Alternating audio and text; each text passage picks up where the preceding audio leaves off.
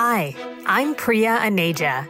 I'm Paul Schrimpf. And I'm Jeff Gorgie. And this is Profit's Healthcare Transformers podcast, where we'll be talking to leaders in healthcare who are focused on transforming their organizations to drive the next level of growth for their business and for healthcare. Transformation is one of those terms that has a lot of layers to it. Sometimes it's about innovation. Sometimes it's about shifting the way you do business.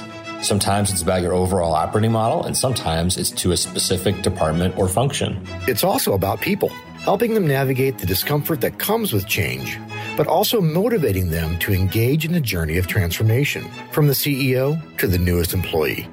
It is a journey, and that's why we created this podcast, to break down this multidimensional, dynamic topic of transformation, one story at a time. Are you ready to dive in?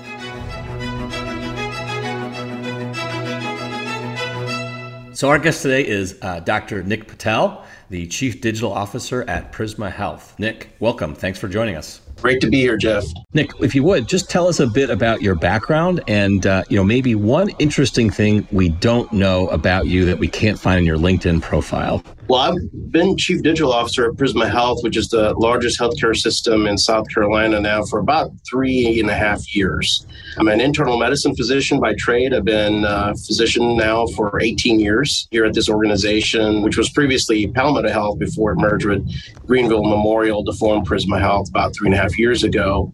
I started as a hospitalist right out of residency, and afterwards eventually went into outpatient primary care practice. And I also am the vice chair for primary care for the organization.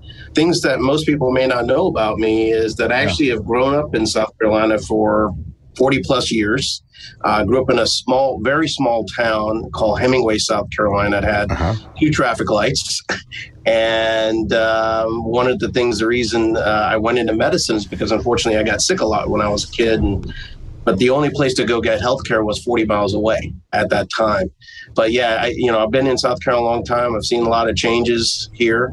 For fun, I like racing cars. It's a passion of mine, and I love making Legos with my son. Very cool. Well, thank you for sharing that. So you've known you were going to be a doctor for a long time. Yeah, I think where it really kind of hit me that I was going to go into medicine was probably when I was maybe 12 years old.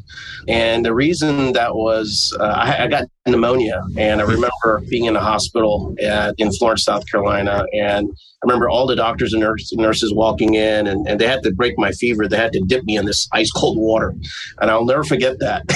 And after I recovered, I was like, it was amazing how the team reacted, and I felt better. And the same thing when we even eventually got a local doctor in town, when I used to get ear infections, how just some simple antibiotic would fix that, and how he was very nice in explaining to you what you had. And he'd have like a anatomy, diagram of the ear, and it shows me how that worked. And so then I got really into science and physiology, and I said, this is something that I found myself reading when I didn't need to read those things like I was asked to in school, and it felt like it was just an interest of mine.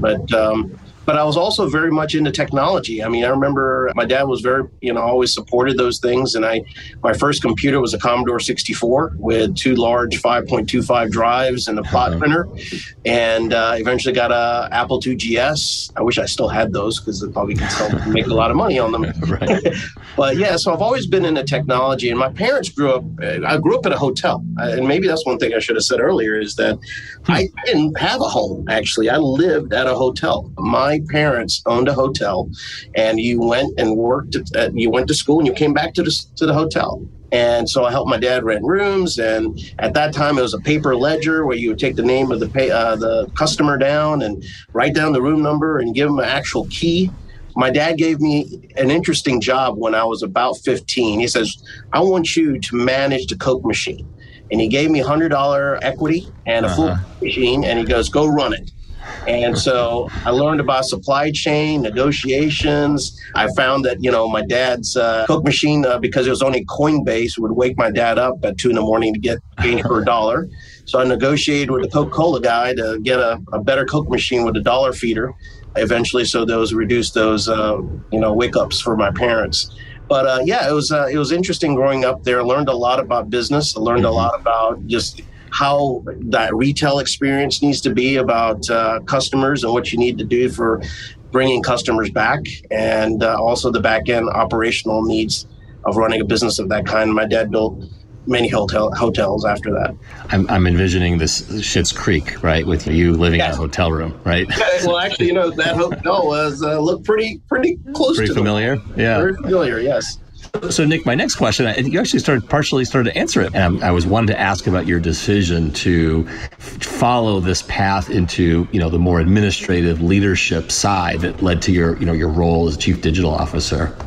Yeah, and it was really over that 18 years of being here at this organization. Eventually, for me, it was seeing and living and the increasing frustrations in healthcare delivery, right? So the operational inefficiencies, the poor access, the provider burnout, the complaints, the increasing cost, the disjointed workflows, variability, manual process. I mean, I can go on and on about those. Yeah. But it was eventually, improvement committees and different quality committees that I got put on. And I felt like I was making a good impact, and they noticed I was making impact. And I think the biggest shift for me, Jeff, was, I would say in 2000, maybe 16 or 15, one of the ambulatory clinics, we're switching to Cerner from paper. Even though the hospital was all on Cerner at the time, we hadn't shifted to an EMR yet. And we're essentially dictating notes, and then it, go to the cloud, someone to transcribe it and send it, and you put in a paper chart. We had a huge room. This practice has been around for over 20 years and had, thousands and thousands of paper records that were there. But when we switched over to EMR, the two providers that were there that were really good mentors to me, and really I never thought I'd go in outpatient medicine, primary care, really showed me a different view of what primary care in the private sector would look like compared to what you're taught as a resident. And I was really enjoying it. I had a work-life balance. I was getting there at 8:30, going home 4:30, had no nights, no weekends like I did as a hospitalist. Mm-hmm. It was working really well. And the thing that I really enjoyed about it that I didn't know I was going to enjoy as much is that longitudinal rapport you build with the patient. No one remembers you as an ER doc or a hospitalist. And it's not about being remembered, but the fact that you don't know what happens to that person after you fix them, right? And so when we went to an EMR, these two providers' productivity dropped by 40, 50%. They were working longer hours. They were having frustrations. We did not have single sign-on. So I decided to do a process improvement project with an intern and found that we're for a patient coming through a 15-minute visit, which is the normal minimal slot, is the patient's in the office 45 minutes at a minimum. And I pinpointed every single step of that process. And I also found that it takes 2 minutes and 30 seconds to log in and to get to a place in the chart where you can actually start having a conversation with the patient. And so I decided to do a workflow improvement project. I ended up finding, this is when Surface had first came out with Surface Pro. I downloaded Citrix on it, bought it with my own money. And I started going room to room like I did with a paper chart. I saw what I was seeing the patient for. I would start a conversation with the patient. I would document in the room, and then I'd be done. And so I told my other providers that. Next thing you knew, 10 other doctors bought the Surface device and was doing that. And Microsoft found out we're doing it, and it became this huge project that eventually got published and showed great improvement in workflow efficiency.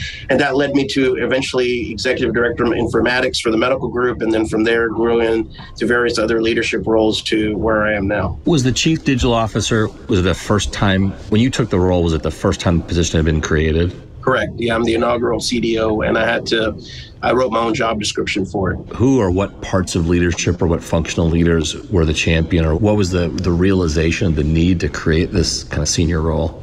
Yeah, it was really interesting. When we became Prisma about 3.5 years ago, the chief clinical officer and the CEO and the dean of School of Medicine asked me what my next step in my career was going to be, what I wanted to do. At that time, I was still practicing, I would say, 4 days out of the week clinically, but I was in so many different leadership meetings already. They asked me what I wanted to do, and I told them about this new role I heard about that really fit me like a glove called the Chief Digital Officer. And I learned that from, I think it was HIMSS 2018 when Hal Wolf actually at his keynote brought up this new role of the CDO, and I was in my mind just like checking off in my mind as he was presenting. I was like, wow, that's fully tailored to me and my passion and to transform healthcare delivery. And those leaders knew that about me, that I wanted to transform healthcare delivery, both not only for obviously the health system and make us more operationally efficient because there's tools to help us do that, but also the providers, and ultimately, obviously, all of that would lead to better access to care and better care for our patients. It would help us grow our catchment area. It will help us from a marketing perspective to be a differentiator in the market, et cetera. So wrote the JD. We had some minor edits, but overall, they accepted it. That's great. And I know from our conversation 2 years ago about some of the progress you'd made, but I want to kind of pivot from that. I want to, when I wrote a book, as I published it in 2019 called Making the Healthcare Shift, the Transformation of Consumer Centricity. And one of the shifts I wrote about was moving from tactical fixes to a holistic experience strategy. And the genesis was, people have been talking about patient experience at least the 12, 15 years I've been working in healthcare. But patient experience, as I saw it, had been defined as tactical fixes, things like how do we improve first call resolution? How do we reduce med-surg, night noise complaints in the med-surg unit, right? Versus this idea of the holistic experience strategy that became an organizing idea of how to engage patients, how to pull them through a continuum, how to meet their needs along the way. When we talked 2 years ago, you talked about stitching together the digital health continuum. I'd love to get your take on what the 2025 version of a holistic experience strategy looks like and what you're working on today to get there. Yeah, absolutely. So, you make a good point around tactical fixes. And that's, in healthcare systems are good about putting out a fire after it's already started, but not trying to prevent one, right? And tactical fixes are commonplace, but, should be more of an exception to the rule instead of how you do business. And so in order for us to truly make an impact, you have to retool the entire spectrum of healthcare delivery, all the way from ambulatory, acute, post-acute, and actually, most importantly, probably focus on the in-between of those areas, right? Yeah. And I think a lot of this was, again, as you talk about tactical fixes, one of the things that has happened is obviously this massive move, even faster than most people predicted, is this move to value-based care. So it's a little bit of, we need to do this because we're going to actually lose money if we keep people in the hospital. We're going to lose money if we have more readmissions, et cetera. So it's going to be more of this shared savings between payers and health systems. And, one thing that I kept telling our leadership is that you cannot layer in digital on top of old analog thinking and strategy. You can't attach parts from a 2022 car model on a 1991, right? Maybe you could finagle it a little bit, but it's just likely not going to be functional, right? Yeah. So the entire OS needs to be updated. And for Prisma, we're striving to achieve a unified patient and provider experience in and out of the hospital. Well, the way I look at it is understanding personas to navigate a patient through the right avenue of care. And we might have touched on that last time as well. So you think about a new patient, they're just browsing, they're looking, hey, maybe I'm turning 50, I need to get a colonoscopy. Maybe I should check out this blood pressure I've been finding that's high. And they're going to go and navigate. So in the historic way, they couldn't navigate. They didn't know who to go to. Is that a family doctor? Is that an internal medicine doctor? What's the difference? Is that a heart doctor I need to go see for my blood pressure? And then it's the established patient, someone that's already established with a primary care provider.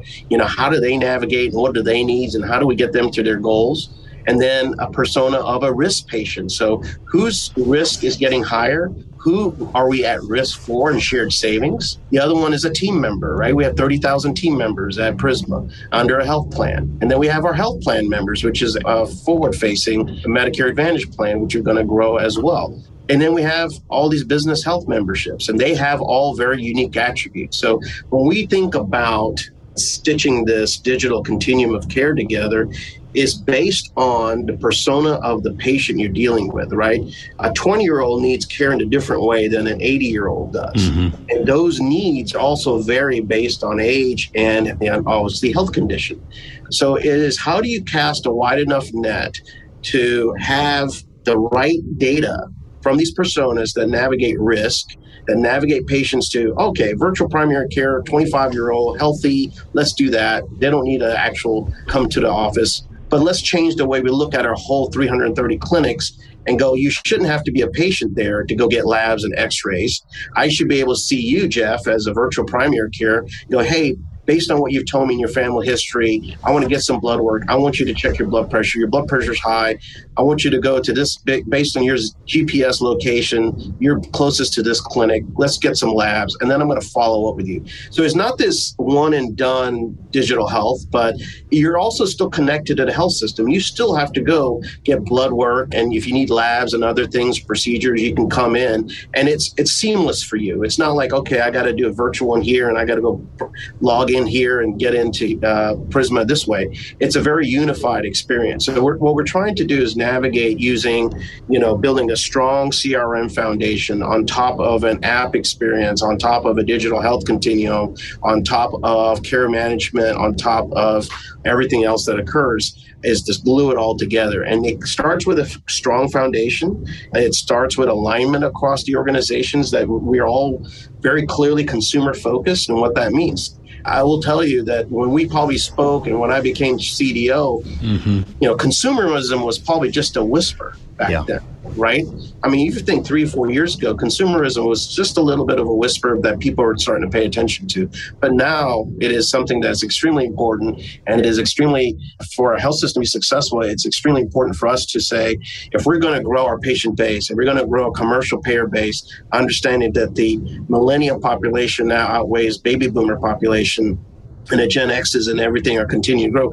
They've grown up on an on-demand world. I didn't grow up on an on-demand world, right? I grew up in Commodore 64 to where I am now. It was a different world the way I grew up. But they grew up in an on-demand world, and they expect something different.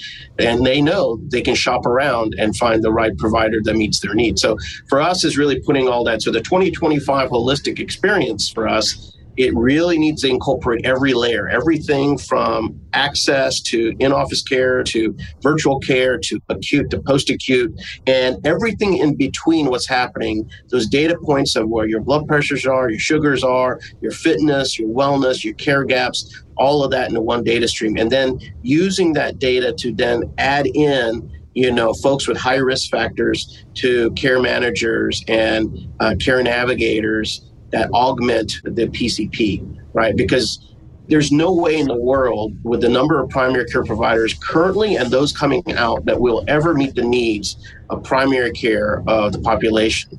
Because if you look at MGMA and you look at what is standard for a provider for internal medicine to see, it's about 2,000 patients, 2,500 patients on your panel. Now, that's one provider who went through 20 years of schooling. What kind of impact is that person going to make long term? It's small.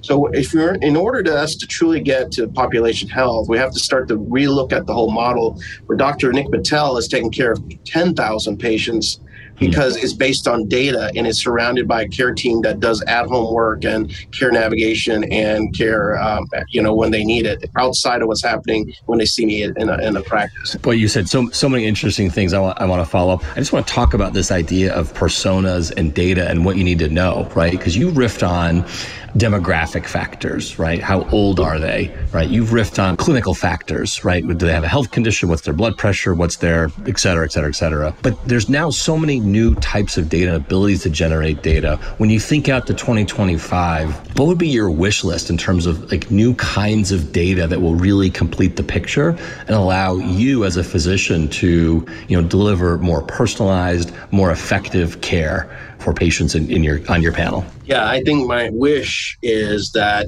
we get more free-flowing ambient data without proactively reaching out. So, for example, that social determinant data. If I know based on data a person no-shows or walks into a practice with transportation, then I don't need to ask that question, do you have transportation problems? I should know that already. And if I already know that, then I should know that before their visit, I should send someone to pick them up and arrange for that, right? Or if I'm going to set someone up who definitely needs remote patient monitoring that lives in an area where there's no broadband, I should know that. And I should be able to then understand their level of tech literacy, and I should be able to go, okay, I'm sending you an LTE or 5G connected tablet that's out of the box working with one icon. That's it. That will let you do everything through that one application. So I think social determinant data is something that's lacking in our health record. We are all working to add that, but we're not effectively using it, right? Because in order to be, for me, to say, okay, let's do all these cool things around chatbots and automation and RPM and video, well, I need to know, is that going to help that population? And if I think it is, then I need to empower them to have all the technology to do that, right? Because the last thing we want to do in our movement, and we go by 2030, is to increase that chasm that already exists, the inequity that occurs between patients, right? People who have access and people who don't. 20% of the state still doesn't have what, as the FCC defines as broadband, which is 20 up and 5 down in the state of South Carolina. And they're living in rural areas and they have limited access to care, just like I did as a child, driving 40 miles to see a PCP. A lot of that still holds true in this state to this day. And so in order for us to make a true impact, to be better than 41st or 43rd, I can't remember where we are in the country when it comes to healthcare, then we have to start to think and partner with our folks in the rural communities, our government, our state and local government, to be able to augment and get those services out there. My wish would be that we are really getting a lot of this background data that then helps us intelligently route people to the right avenue of care. And I think that's what's going to make us successful. Yeah. Another one of the shifts I wrote about was this move from fragmented care to connected ecosystems, and developing plus product solutions, stitching together traditional and non-traditional players in the ecosystem. When we spoke last, we talked about some of the ecosystem you were pulling together with outside partners like Conversa and Kairos and MD Live and TidalCare, et cetera. Tell me about what's your next gen connected ecosystem going to look like? And that may be these technology startups, healthcare startups like, Kairos, et cetera. Or it may be your next gen partnerships with payers, life science companies, the more traditional players in healthcare. Yeah, it's interesting. It's a question I get asked quite a bit, when they look at our actual tech stack, and it's evolved even beyond that now. The challenge is always that you don't want to end up with a bunch of point solutions and disjointed experience, right? Yes, okay, I have access, check mark. Well, okay, how is that access really done? Is it still clicking to a phone number?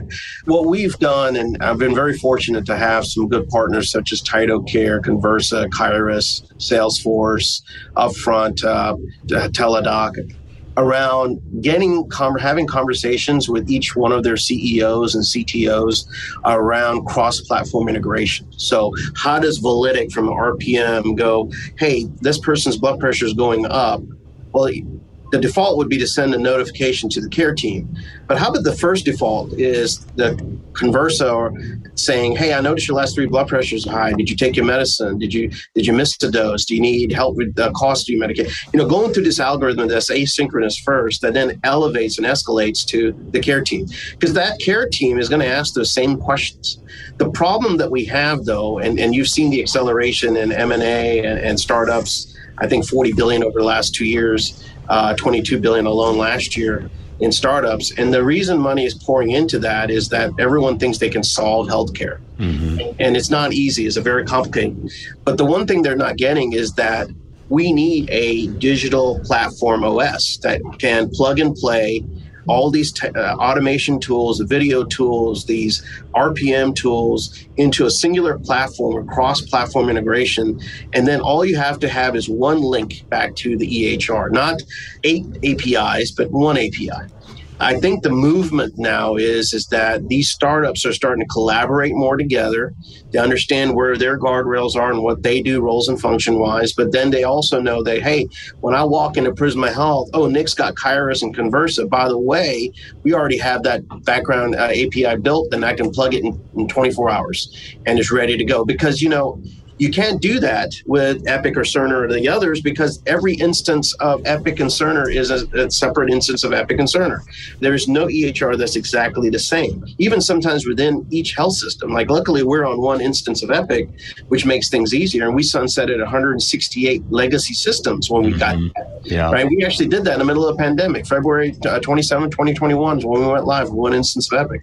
And so it allows for more seamless integration of these tools. So that allows for more seamless experience by the patient and provider using these tools. That's one of the things that we have done to update, is not only consolidate some of the tools and get to one singular video platform, one singular RPM, one singular monitoring, etc., but also now say, all right, how do I scale this not only to primary care and ambulatory, but hospital at home, monitor at home, SNFs, right? Business health. How do I scale that tool, basic OS, to all these different entities? Again, going back to the personas of how do you use this OS to customize based on the preference of the patient. I'm going to wrap on one final question, and I want to ask you about culture and what you've learned in the pandemic.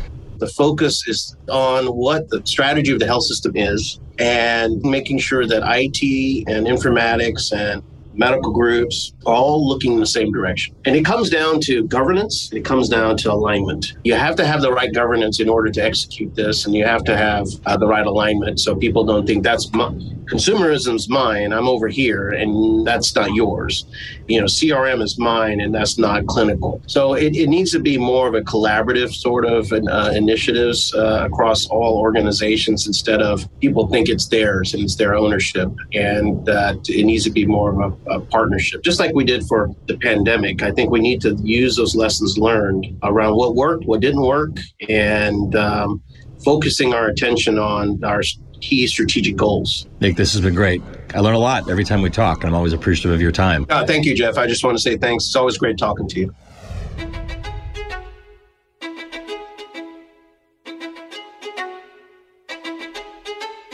Thank you for listening to Prophet's Healthcare Transformers podcast. This podcast is produced by Jared Johnson and his wonderful team at Shift Forward Health. And a big thank you to our hosts, Priya and Asia, Paul Shrimp, and Jeff Gorgie. If you liked today's episode, you can find more great content like this at prophet.com/thinking. I'm Anna Kuno, the senior editor of this podcast. Thank you for listening.